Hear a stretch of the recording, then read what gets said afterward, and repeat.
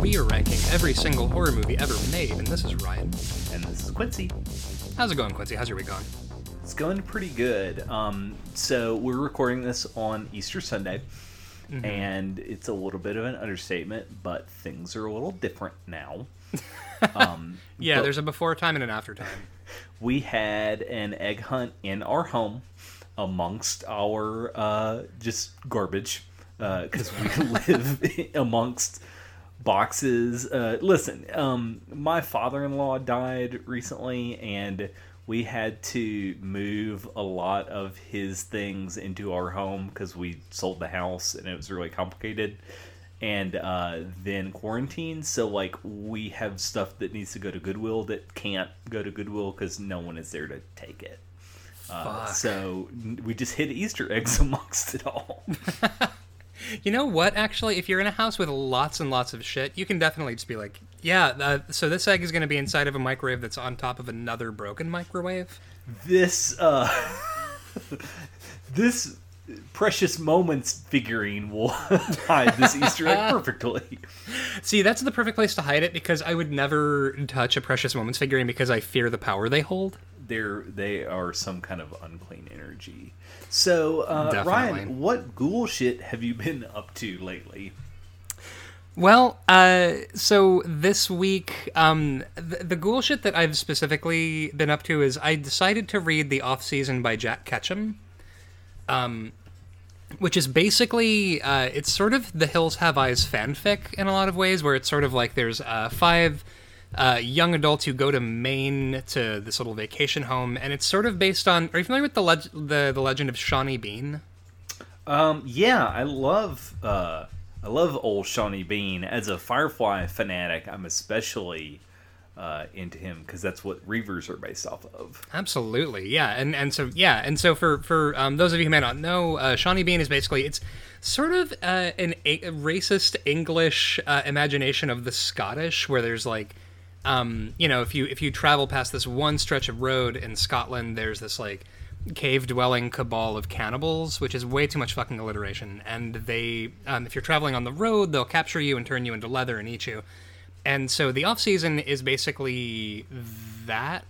And now the thing is, Jack Ketchum's writing is, I like his style a lot, but especially when he's describing his female characters, it's extremely... I don't know if you saw that thread going around, like, describe yourself the way a shitty literary male author would describe you.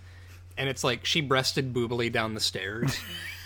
And, she, like, constantly admiring herself in the mirror, and that's like, every female character in this thing.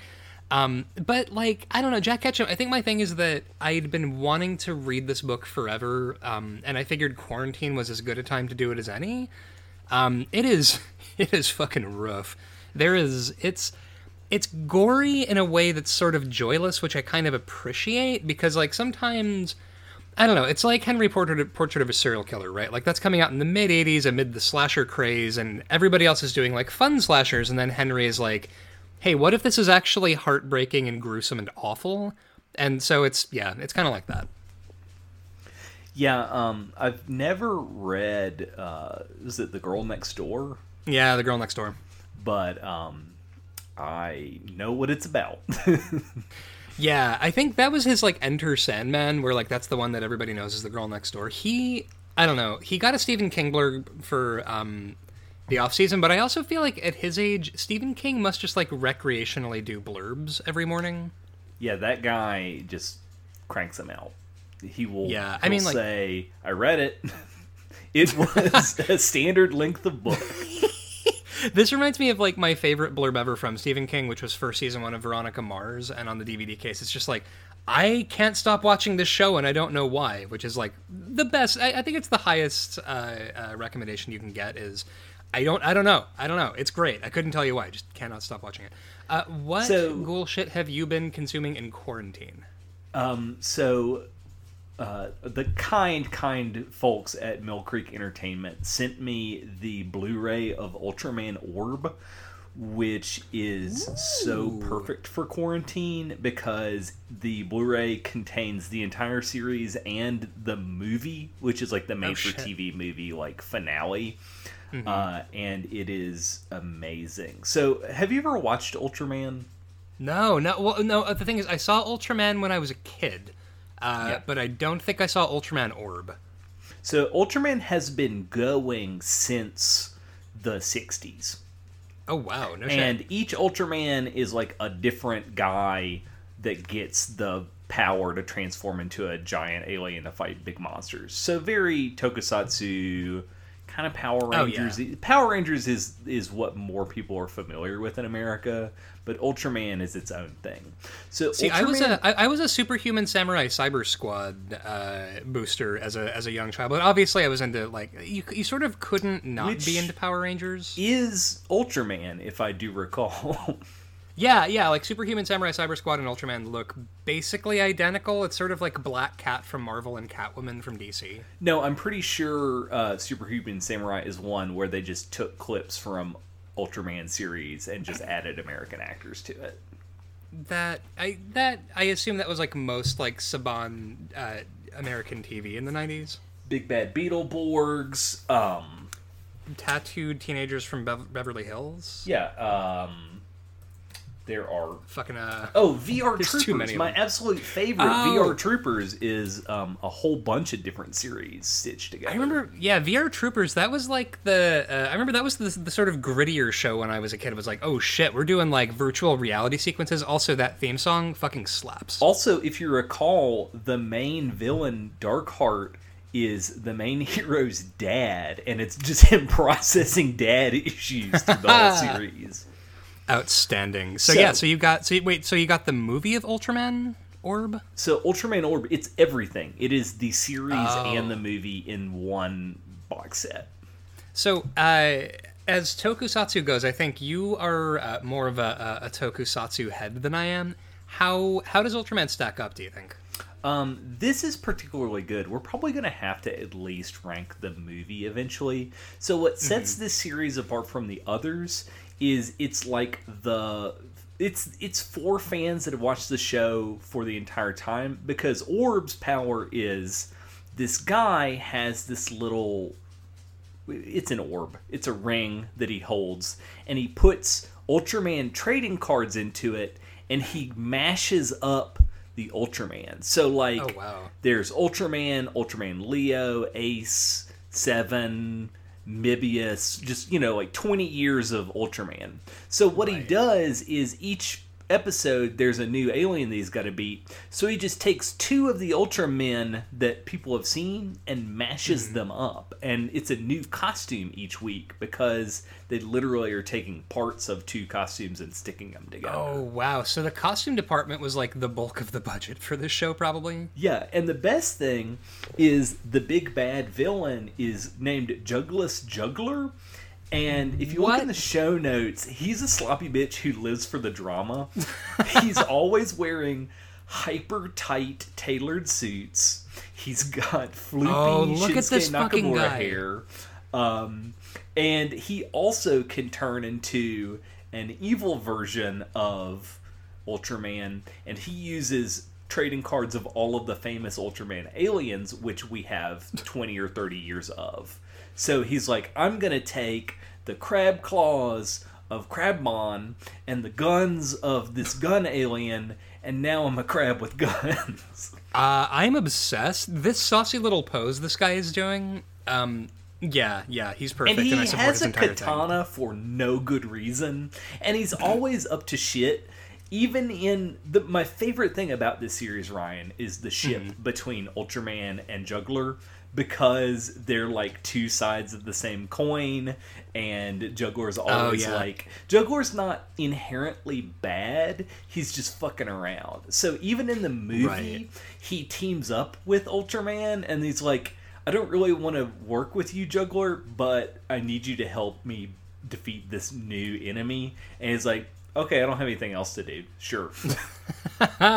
Honestly, I feel like growing up with Final Fantasy VII, like Sephiroth, I'm permanently doomed to ship like we're two sides of the same coin kind of things. Like that and Buffy with Faith in Buffy. It's yeah. Oh, and I forgot great. to mention, during the day, the human persona of Ultraman hangs out with a internet news blog who reports on paranormal activities. So they're running like a news website out of their garage, and they're just writing articles about all the monsters that are attacking the city. See, this is like the version of how like it really has to fucking suck to live in Gotham City. Like it's you're just trying to make it through the day, and some fucking weirdo dressed like a clock decides to roll up on your subway.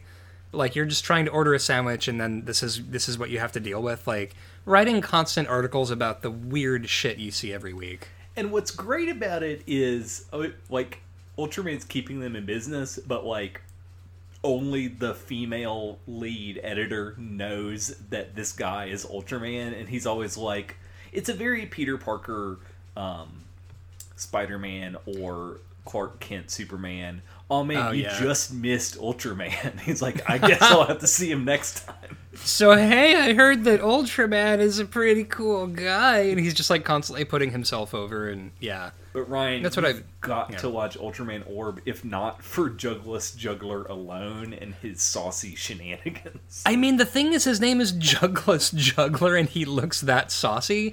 I have no choice but to stand. Oh, and he could be doing war crimes. In very Japanese melodramatic style. He's constantly standing in a dark corner, like licking a samurai sword and sniffing a rose. So he's doing like the anime villain thing, where he's always like sniffing a rose, and his eyes are shut, and he's speaking very softly, and yeah. And then he like flips out his orb and does that. Oh, and good news! Yeah. There's also a prequel series about Jugless and Ultraman getting their orbs. So there's a second series of the sexual tension of these two men. Now we're talking superpowers. Well, all right. So you know what? We're in a quarantine anyway.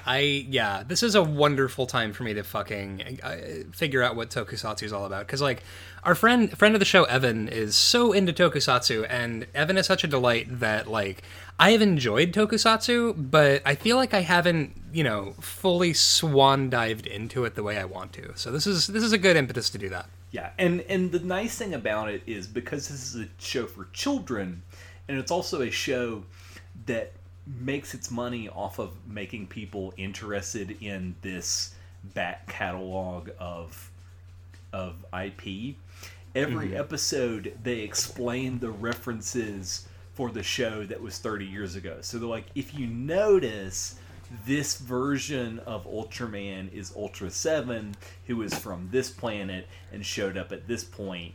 And this joke is funny because it's a reference to this alien. So, like, at the end, instead of like an after-school special, they just explain the references to this show. Oh, so I thought you were saying they did it in real time. They give footnotes at the end of it? At the end of each episode, just like collect the trading cards, they're like, this week, the Ultraman featured was from 1980, and the alien was this one that first debuted in 1972's episode. Da-da-da. Well, that is fantastic. All right, so I'm gonna take the plunge with Ultraman. God damn, I know that I'm gonna be watching it on my laptop specifically because, like, in quarantine, Sarah and Christina and I have all become very sort of like we've figured out our routine for watching stuff on TV. And my thing is like when I watch horror, I usually watch it while I'm in the bath so that I like can watch my horror without anybody else having to watch the horrible shit I put in my eyeballs. But so speaking of horrible shit I put in my eyeballs, let's dive into our first movie for this week, which was 1988's Waxwork.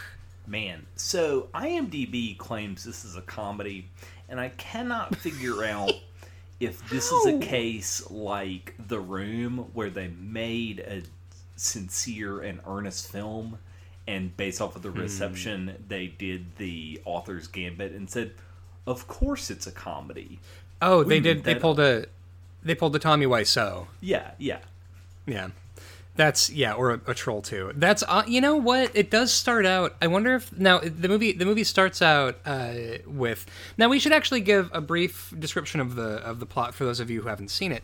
It's basically it's like, what if we just threw a bunch of really cool special effects together on like a demo reel?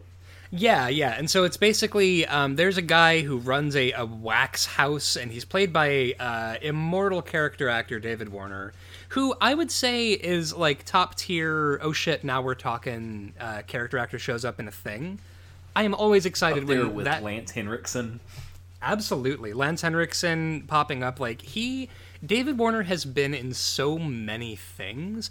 But primarily, I remember him as a kid from. He plays the scientist in Teenage Mutant Ninja Turtles 2: Secret of the Ooze.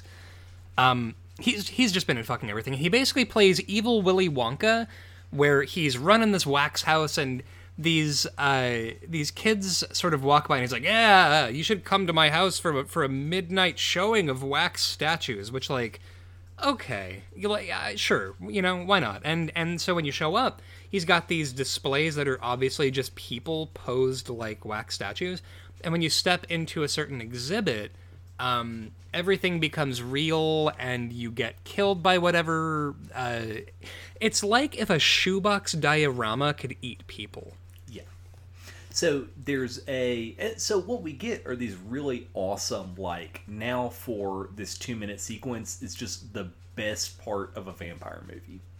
Yeah, it's you get the guy that played Bobby Briggs on Twin Peaks with his floppy dick hair, and he shows up, and he has to hang out with a werewolf who's like, it's a guy turning into a werewolf, and it kills him, and then when it kills him, he's just like frozen there. Now, the kids in this movie, I would say on the killability scale, they rank pretty high.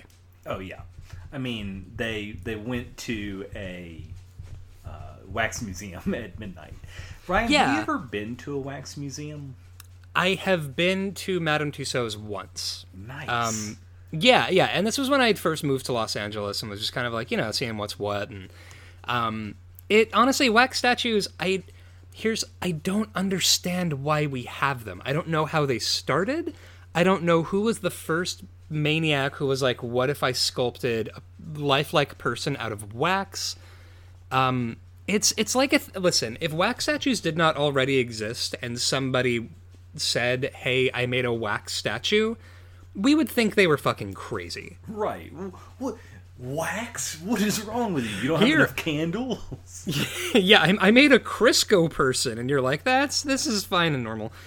David Warner's costume, by the way, is excellent. He looks like a rogue McDonald's villain. Like, he's got a purple and orange, like, weirdo pirate costume, and he just looks absolutely like the kind of guy who runs an evil wax museum. Like, he's just doing so much in this. And so, this movie also has a weird thing with Nazis. Yes. Yeah. So there's it is fucking uncomfortable. But to be fair, it's a very 1998. What is the most evil thing we can think of? Yeah, and to be fair, I wonder if maybe this was that sweet spot in between the 1940s and like now, when we didn't really think about Nazis so much on a day-to-day basis. I mean, wasn't it like 4 years earlier we had Indiana Jones just like whipping the shit out of Nazis? So then it's like, oh yeah, yeah. So like, how in video games now, like, zombies are the de facto. Or robots are the de facto, you don't have to feel bad for murdering all of these people. So it's kind of like Nazis. I mean, we grew up playing Wolfenstein's Castle, to be fair. Yeah. And when the new Wolfenstein games were coming out, do you remember the online kerfuffle from alt-right dipshits who were sort of like, oh, I see now it's okay to just kill Nazis in a video game because they believe different things from you. And it was... I feel like I was trapped in hell for like 3 days where like that was all I was seeing was the fucking like discourse from people who were upset that you kill fucking Nazis in Wolfenstein. It was a lot. And so there's this college professor in this who is super, super German. I don't think he's a Nazi. He's like a history professor. Or is he a high school teacher? Now, here's where that can split wrong really easily. That the whole, like, I just have this Nazi flag for history is the same as, like, those bumper stickers you see in the McDonald's parking lot of, actually, here's every flag of the Confederacy, not just the one that everyone knows is offensive. Yeah, here's like the B-side from racism. Yeah, let me show you how racist I am. The worst kind of racist is a pedantic racist. You know, I honestly, yeah, it's like that's kind of how I feel about dudes who get really pedantic about like gun facts when there's a mass shooting, and you know they're like talking shop about it, and it's like, why would I care about your weird little hobby? Like, why would I know about guns? But yeah, like when you've got a German Nazi flag just balls out in front of God and everyone at your college/high school classroom. It's never specified how old these kids are. They're that perfect, like, 90210 age of we don't know what how old they're supposed to be. Yeah, it's like Return of the Living Dead levels of like, they could be seniors in high school, they could be in college, we don't really know. So there's a main character guy whose name I did not care to remember, who he is all of his friends get eaten by the wax museum, and so we get to watch, like, for some fucking reason, half an hour of this kid playing Columbo while he tries to track down where his friends went. And it bothers me on a level because I'm like, look, movie, I don't want to watch Dragnet. I want to watch kids getting murdered by Jack the Ripper. Like, my needs are simple. That's the thing I want. So let's talk about each individual vignette. It's a lot. All right, so it's revealed in the movie that David Warner is sacrificing people to the different wax statues of the Thing because the movie tells us that it will bring about, quote, the voodoo end of the world? You know, okay. The voodoo end of the world. You know, I'm not going to... All right, proceed. Voodoo end of the world. How do we do that, David Warner? And the answer is that you have to sacrifice 18 victims to, quote, 18 of the most evil people who ever lived. Let's run down this list of the most evil people that have ever lived. We start out with the Marquis de Sade. Okay, that's a real guy. I don't know if he was, like, top 18 worst people who's ever lived. He was kind of a cheesy little pervert. But then the plot thickens. We get some fucking random werewolf. We get Count Dracula. Now, and at this point you're thinking, these are not real people who have lived. Ever. We get that. We get a golem. We get the Phantom of the Opera. We get the Mummy. We get several zombies, which I guess count as, like, one guy. Yeah. They equal one whole. Yeah, they form like an evil Megazord, I think, of zombies that you attack them together, one evil guy. And speaking of forming together like Voltron, you have Frankenstein's monster, also bunches of different dudes. It's hard to be a walking, shambling collection of corpses. And then after that, you get Jack the Ripper. All right, now we're back to real people who have lived. And then we get The Invisible Man. So we're basically just making our way through the Universal Studios back catalog at this point. It's like this director just had a stack of monster movies next to him and was just paging through and saying, hey, let's see your take of this. Or alternatively, he was looking at the effects studios, like, portfolio and said, this one, and... dealer's choice. Yeah. So he was like ordering. It's like when you go and get a dozen donuts and you want like six or eight like high spots, and then you're like, just get me whatever for the rest. Which explains why we get Snake Man, because that Snake Man is the coconut and peanut donut, where you're like, no human being ever willingly buys this. Why did you throw it into my mixed nuts? Yeah, honestly, the person who actually wants the coconut and peanut donut, antisocial behavior. Like, that's a fucking murderer just waiting to happen if they elect to eat it above other donuts. And then you get, a voodoo priest? Which, this movie's relationship with voodoo, this will be a controversial statement, this movie plays it pretty fast and loose with its understanding of voodoo. Yes, an actual religion. An actual religion practiced by many real people. And then after that, we get a scary witch. All right. And then the plot thickens because Rosemary's Baby just shows up. Evil baby. And then an axe murderer, just a guy with an axe. He get you with an axe. And then we take a U-turn. An alien. Just an evil... bug-eyed ass alien. Fuck. And then... All right, we've got 2 more to go. So at this point, you're thinking to yourself, all right, well, that's 16 of the most evil people who have ever lived that demand sacrifice. And they have leaned pretty heavily onto Nazis. So I guess I can guess who the last 2 are. Yeah, you would think, right? Yeah, at this point, you're like, okay, we haven't even... I know that at least half a dozen of the top brass of the Nazi party probably belongs on this list, but sure, I would settle for, like, Adolf Hitler, obviously, and then, like, I don't know, Goering? Hess? No.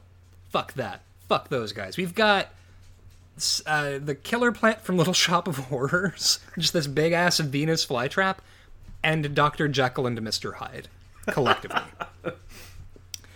And these are the 18... I guess, beings that require sacrifice. Now, what's incredible about this, David Warner's reasoning for why he wants to bring about, quote, the voodoo end of the world, one of the characters asks him, where he's like, why do you, where they're in this room, a giant battle breaks out between all the wax statues and, like, the local yokels that have decided that they're tired of this wax statue eating their babies. And that part fucking rules.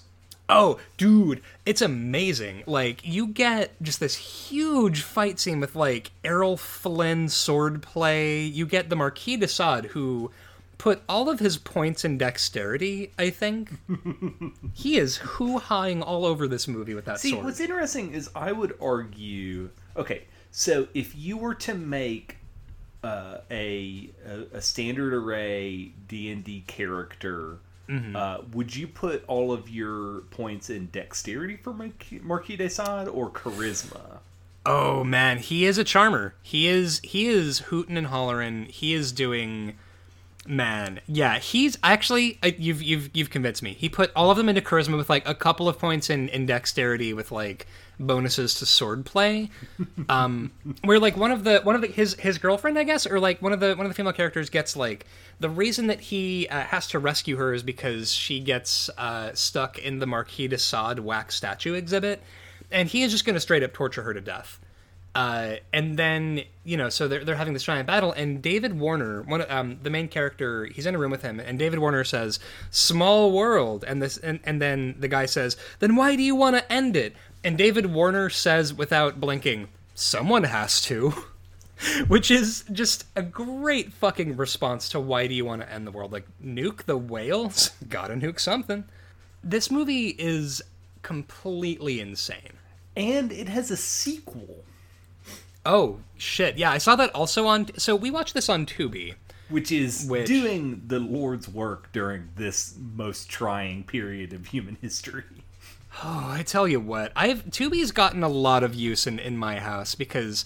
The thing is that we're broke and we have an internet connection, so of course we're like, do you guys want to watch this movie even though it has ads on it? Like, well, this is the only place we're gonna find sorority babes in the Slimeball Bowl-orama, so yeah, that's all right. Now, this movie is genuinely just a special effects, or not even a special effects demo reel. This is a costume department given a plot. Yes. This is a movie whose sole purpose is like, the director was like, well, I kind of want to do Night of the Living Dead, but I also want to do Robin Hood swordplay, but also sadomasochism. Like, the sadomasochism in this movie is completely bonkers. Like, and I know that it's a B movie called Waxwork. The level of, like, weird kink in this movie, it is completely horny on main. One thing I want to point out is that the werewolf design in this movie is pretty great because he's got weird little ears on wires that keep flapping throughout the scene. It is all I could look at. Yes. It's post Howling, but it is very much just like little Tufts. And I think I am Team Tuft. Oh yeah, firmly Team Tuft. Now, on our list at number 230 is the Paris Hilton vehicle House of Wax. All right. Okay. All right. I'm giving the edge to Waxwork purely because I feel like House of Wax, parts of it, all right, it's been a few years since I've seen House of Wax, but the way I remember it is, or no, not a few years, excuse me, it's been literally 2 years since we watched it for this podcast. It takes itself kind of seriously at points, and I think that Waxwork is just shit the bed bonkers. Like, it is going for the thing it's going for. It doesn't necessarily know what the thing is that it's going for, but it's like figuring that out as it goes along, and I think that's beautiful. But I don't know that makes it better than House of Wax. What do you think? I think it makes it better than House of Wax, but right above it are a series of other shit-the-bed wacky movies, namely Ghoulies at number 227. Right, Toilet Gremlins. And Ghosts of Mars at number 228. Which was initially meant to be a Snake Plissken movie, and then they got Ice Cube. Yeah. And then right below that is the objectively great Night of the Comet. Yeah, so I'd say definitely above House of Wax, but I'm really stuck with the company that this movie is with. Yeah, and right above all of this, I feel like is for me one of the boss battles of the list. At 225, we have Ravenous, which I just fucking adore that movie. I think this is well below Ravenous. All right, so the question for me, because I do think Waxwork is better than Night of the Comet, just for sheer, like, it is a Friday night. I'm going to put on something that I can giggle and clap at like a seal before going to bed, and it's Waxwork. However, Ghosts of Mars? Well, I don't know. What do you think? Ghosts of Mars or Waxwork? I think sheerly for new metal soundtrack, I'd go Ghosts of Mars over Waxwork. Oh, definitely. Yeah, that was of a very specific time and place, I think. Oh, and the alien ghosts doing body modification. Yes, which I'm really into movies that are exactly what it says on the can, because it's like, wait, Ghosts of Mars? What do they do? Like, oh, there's just fucking mean ghosts and they live on Mars and they want to murder you. Side note here, I think at some point it might be a stay tuned for Rank and Vile. When was the last time you saw Queen of the Damned? I don't believe I've ever seen it all the way through. Because I gotta tell you, I've been wanting to rewatch it lately because, like, for whatever reason on my, like, goth rock playlist, one of the songs from that Jonathan Davis soundtrack came on. And I was betrayed at first, but then I was like, oh shit, this is kind of a bop, actually. So speaking of early 2000s bops, Method Man was trending on Twitter. So, of course, I immediately listened to the Method Man Limp Bizkit collaboration. Oh, and Together Now. Yeah, which was originally titled Shut the Fuck Up, but they couldn't get that to play on the radio. I mean, that was pretty much the entire chorus, which is, listen, it was a different time. Honestly, yeah, we should definitely do Queen of the Damned at some point. Oh. Because, listen, we've already done Night of Something Strange. We can deal with Stuart Townsend being a bad actor. So, yeah, so coming in at our new number 229, above Night of the Comet but below Ghosts of Mars, is Waxwork from 1988. Okay, so next we have When a Stranger Calls. This Blu-ray was provided to us by Mill Creek Entertainment. And, man, this is a bad movie. It is just a stinker. So this is the original When a Stranger Calls, right, with Correct. Carol Kane? Yeah. You know, I think the problem with this movie is it was originally a short film that was just the first 20 minutes.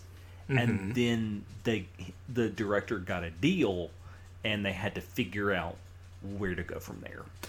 Yeah, and so, and the thing is, you know, even if a person has never seen a horror movie before, if I say a movie called When a Stranger Calls, immediately they're like, oh, there's lady in house and the man he calls say, I kill kid in house. and lady, she call cops, go, but man, call me, and cops go, man is in house, and that's the movie. It is genuinely just that. Yeah, it's not good. It's very bad. But the problem is that that's like the first 15 minutes of the movie. It blows its load immediately, and then I think you're exactly right. Like, they had to sort of figure out what to do with the other 80 minutes of a movie. It's a very last 10 minutes of Psycho, except over 60 minutes instead of 10, where they're just explaining the pathology of the man who calls from inside the house. But why would a man call from inside the house? I don't care. Yeah, you know what? There are so few mysteries left in this world, and that is one I am comfortable not exploring for 90 minutes. That's exactly what it is. I don't need to know why Norman Bates kept his mom's body. I don't need to know why Emily Grierson sleeps with Homer in A Rose for Emily.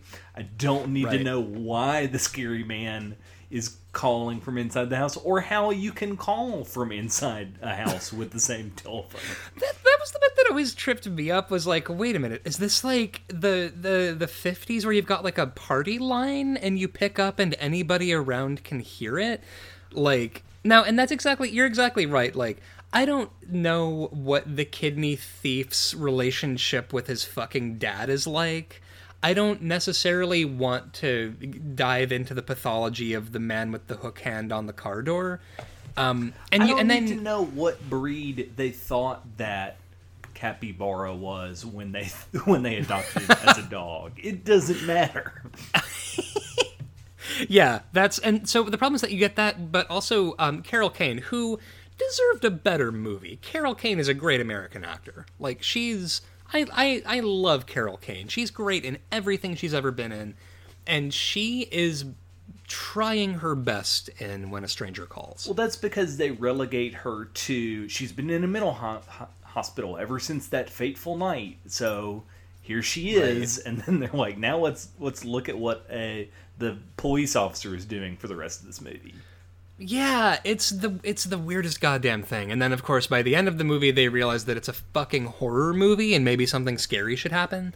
And then, he breaks out at the very end, and then there's another standoff, and it's like, oh no, the killer is harassing people on the phone again? You know, like you do. Like you do. It is garbage. I think that there are certain movies like this. I think...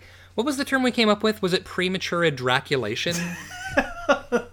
Where, yeah, it's a horror movie. Either that or it's just a real two-jump chump, I think The Hitcher with Rutger Hauer is like this for me, where the first bit where the kid picks up Rutger Hauer and Rutger Hauer turns out to be a killer and, he's about to get murdered.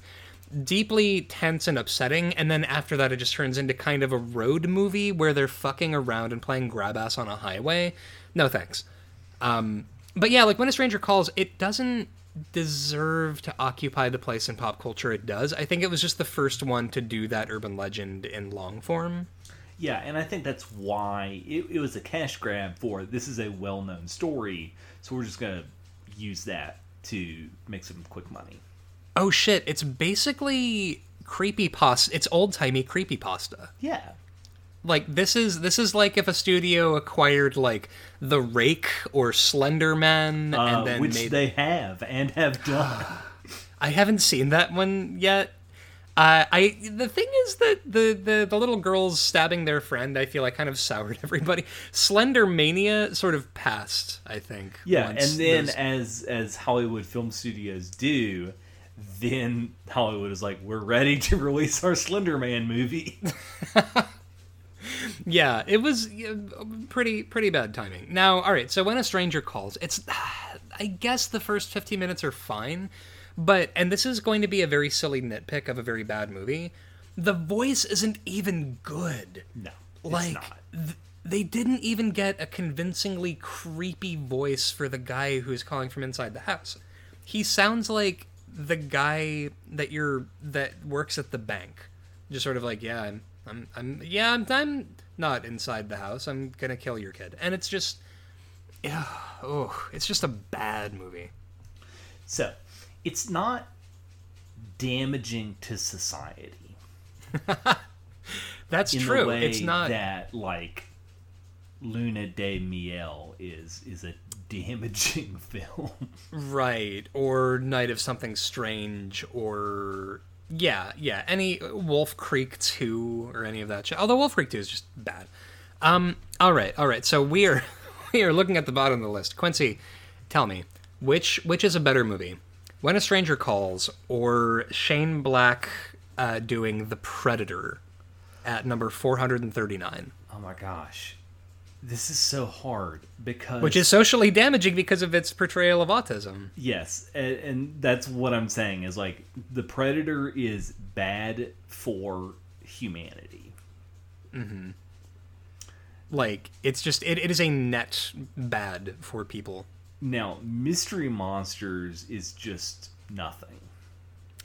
Yeah, Mystery Monsters is, it's like a mouthful of silica gel, and there's nothing there. Now, right above Mystery Monsters is Hellraiser Inferno, which is certainly better than When a Stranger Calls, because it has for sure Cenobite tattoos and body piercings. Because of course, everyone who tattoos is in league with Cenobites. Oh, for sure. Listen. As soon as I got my fucking nostril piercing, you get the newsletter. Like you don't want to be impolite and ask them to stop sending it, but you sort of just you get it. I think I feel comfortable putting When a Stranger Calls, which sucks and is bad, above Mystery Monsters, but below Hellraiser Inferno at our new number 438. Yes, that sounds good.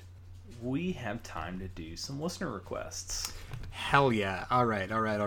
Oh, Ninja Scroll.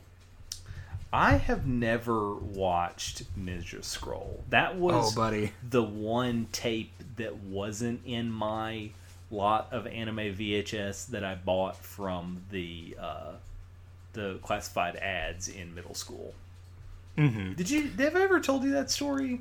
I don't think you did. I in 8th grade was reading the local newspaper, as one does. Right. And a guy placed an ad for anime VHS collection for sale. And my dad drove me to some dude's house with a finished basement, and I bought a tape of anime. I bought a cardboard box of anime tapes for an embarrassingly large amount of money. And it had Fist of the North Star and Vampire Hunter D and Akira and MD Geist and a bunch of other Appleseed and a bunch of other dumb shit, but not Ninja Scroll. So I've never seen it. Holy shit. You know what? I know... I hate to say these kids don't know how good they have it, but genuinely, like, in the battle days before Crunchyroll and instant streaming, this is... Listen, man, this is what you had to do. Fucking you had to simulcast. Kids these days can watch stuff the day it comes out, and we're making clandestine appointments with unsavory individuals. Just for, like, one bad copy of, like, Dirty Pair and Ranma 1/2 that you're getting from, like, a hot car in the mall parking lot. All right. So definitely $40 at a Suncoast Video for volume 5, and you don't have volume 1 through 4 or 6 through 20. Yeah, we did our fucking time. Okay. Have you seen Friday the 13th Part 7, The New Blood, the one with the telekinetic girl? Let's do it. That's the one with what's the guy's name? It's not actually Jason. It's Kane Hodder. No. Isn't Jason? Oh no, that's part Jason 5. Voorhees. That's 5. That's part 5. That's Roy. Yeah. Roy. Okay. So where would you put? First of all, where would you put Ninja Scroll? Oh shit! Ninja Scroll is a stay tuned. I think we should. It's horror enough to be on the list, and I would love to get your take on Ninja Scroll. And also, Evan requested it, and I'm inclined to do this because it's just Ninja Scroll is such a. When I saw Ninja Scroll, I was at a 6th grade sleepover, and I think it actually gave my brain giardia. Like, it was one of those experiences that were just Yeah. I would. So we should definitely do Ninja Scroll, I think, on the list. We've also talked about Sci-Fi Network's Saturday Anime before, but on multiple occasions, the last 20 minutes of whatever was being aired made permanent wrinkles in my brain. Yeah, Watching the last 30 minutes of Akira, not knowing what it was, indelible mark.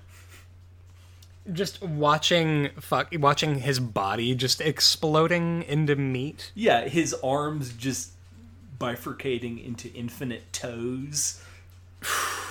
Listen, I kind of miss being able to be scandalized like that. Although I think the closest I've gotten doing this podcast was Midori. Yeah, that like works well. Midori was definitely of a part with there. Not of Midori specifically, but other scandalous weird shit. So stay tuned for that. Yeah.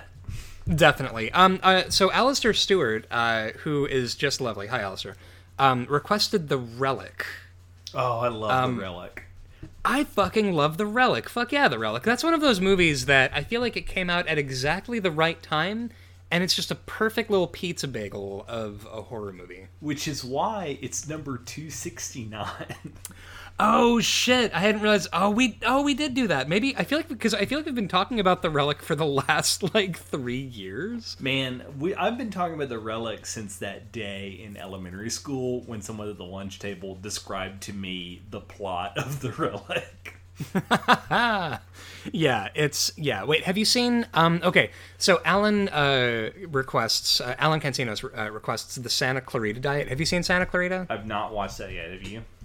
It is a fucking delight. I love that show. Have you watched the entire series, like from start to finish? No. I'm a few episodes behind. That was one of those shows that, like, in the middle of it, everybody at my house decided that we wanted to do an NBC Hannibal rewatch, so we just kind of dropped it. But I love shows, by the way, where it's about, for example, so you're familiar with the plot of Santa Clarita Diet, right? Yeah. Where, Drew Barrymore becomes basically sort of a zombie, and Timothy Olyphant, who has the face and the hairline of an angel, he basically has to they have to figure out how to navigate their lives with her, like, insatiable desire to eat people. I think that might be one of my favorite genres of horror is, fuck, I crave human flesh. All right, we got to figure out how to make this work. And maybe that's just because, like, I'm a 33-year-old, but I love the idea of just, like, all right, you've sprouted toothed tentacles and all you do is scream, but you're my husband and I love you, so we got to figure this out. So we'll have to revisit that one once we finish the entire series, because I don't think it's fair to rank part of it. Agree. Oh, here we go. Anonymous on Tumblr requested A Nightmare on Elm Street 2 Freddy's Revenge. Have you seen the gay one? I have not seen the gay one. Bummer. Okay. Let me look. You've seen it, though. Oh, I've definitely seen Nightmare 2. I'm sorry to call you out and be like, oh, if I know one thing about Ryan, it's that they have seen the gay Friday the 13th. Oh, many times. Actually, you know what? If I can, all right, so actually, I'm cool with ranking this on the list, just based on my specific fucking enthusiasm for Freddy's Revenge. I'm scrolling to the top. Oh, absolutely. This is one of those movies.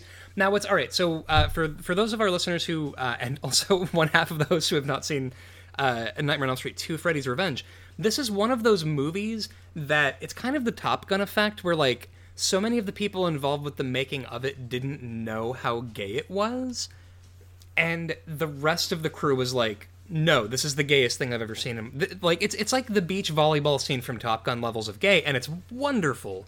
Like, it's basically Mark Patton, who he is tiny here and adorable, and it's about a family that moves into the Elm Street house after Nancy's family has left it. And then, wild shit starts happening. Everything is melting. His dad is played by Clu Gulager, who is just a fucking delight in everything he's ever been in. And basically, it's that you get lines like Jesse saying things like, he's inside my body and he wants to take me again. And it's you see him saying these lines, and you're like, the director claims to have had no idea how fantastically gay this film is, and I kind of don't buy it. So, Nightmare 3 is number 39 on the list. It's definitely not as good as Nightmare 3, but right below that is The Lost Boys, which is another gay classic, and I feel inclined to put this below The Lost Boys. Actually, scrolling down the list a little bit. To be fair, Predator's below The Lost Boys, which is also a gay classic. I feel like Predator being below Lost Boys on our list should single-handedly qualify us to get beaten up in a parking lot by a high school jock. Now, actually, scrolling down the list, the original Nightmare on Elm Street is at number 47, and I don't think this is that good. But you know what I do think it is better than is the Buffy the Vampire Slayer movie from 1992 at number 54. I do not think Freddy's Revenge is better than the original Evil Dead. Yeah, let's do one more request. Have you seen Holidays? No, yeah, that's the short film collection with which a clip from Kevin Smith. Oh, I didn't. All right, so I haven't seen that one. Do you want to do that one? Yeah, it's got the Valentine's Day. It's again the genre that horror is made for, the anthology, and it's what if scary movies for each holiday. So for Valentine's Day, you have a girl that like cuts her heart out and gives it to the boy she loves, and St. Patrick's Day is that a woman gets pregnant by a snake in Ireland, and it's like pagan. And probably the most they couldn't have just done alcohol poisoning. Yeah. Okay. Probably the most notable is the Easter one, where a kid sneaks out of bed and meets the Easter Bunny, who has actual stigmata that excrete chickens. Holy shit. Yeah, it's very upsetting. And then Kevin Smith does, I can't remember what his holiday is, but it's just an excuse to get that guy from YouTube to have a vibrator rigged up to a car battery in his butt and like kill him with a vibrator. It's very stupid. So it's basically, this is just sort of an excuse to do sort of 15 festive ways to kill a human being. I'd say Waxwork is probably better just from that. Now, where it starts to break is around the actual short films, because we have some of these individual short films that are better than this whole thing, this collection as a whole. So I would say that it comes in around All the Creatures Were Stirring, which is that Christmas anthology horror movie. Oh, that's right. I remember that. But I would say the one Alien short from that is definitely better than the entire of Holidays. Side note, do you think that at a certain point they're just going to start like running out of bits of 'Twas the Night Before Christmas to use for a horror movie title, and there's going to be one called Not Even a Mouse, and it's just going to be like a monster that is actually not a mouse, and it's just going to kill people? Oh man, that copyright. Yeah, I honestly, I feel like with Christmas horror, I can't think of a lot of other genres that have like sort of, I don't know, like I feel like, I mean, there are Christmas comedies, but for the most part, I feel like Christmas movies might actually be the main domain of horror. You know, horror and Hallmark really have it at odds with one another. They really do, and I think that they should make a Hallmark horror movie. I think we deserve that. I think Hallmark deserves that. So, Holidays from 2016 is number 276 on our list. Hell yeah. And Elizabeth, thank you for requesting that. If listeners have any other requests that they want us to talk about, you're going to want to put that either in our Ask box on Tumblr or email it to us at rankandvilecast@gmail.com. Quincy, where can our listeners find us on the internet? We are tweeting spicy at Twitter. Our @ is rankandvilecast we're also on email, rankandvilecast@gmail.com. We have a Cosme that should be a post on Twitter. Follow us on Twitter, and we'll announce the next time we're up at 1 a.m. watching movies online, and click through to that. We have a Discord. We have a Tumblr. We have an Instagram, Rank and Vile. Pretty much anywhere you look for us, Rank and Vile or Rank and Vile Cast. If there's somewhere where we're not, you have our email address, so let us know. Let us know. And then also, guys, if you like what we do and you like listening to us talking about holiday horror movies and also the 18 apparently most evil people who have ever lived that'll cause the end of the world, consider leaving a 5-star review on iTunes. It'll really, really help us sort of get up the bracket and get our show out there a little bit more. We love you guys so much, and we're so glad that you listen. And yeah, so if you want to do that, that would be chill. But barring that, that is about all I got this week. You got anything else? Stay spooky. Later, folks.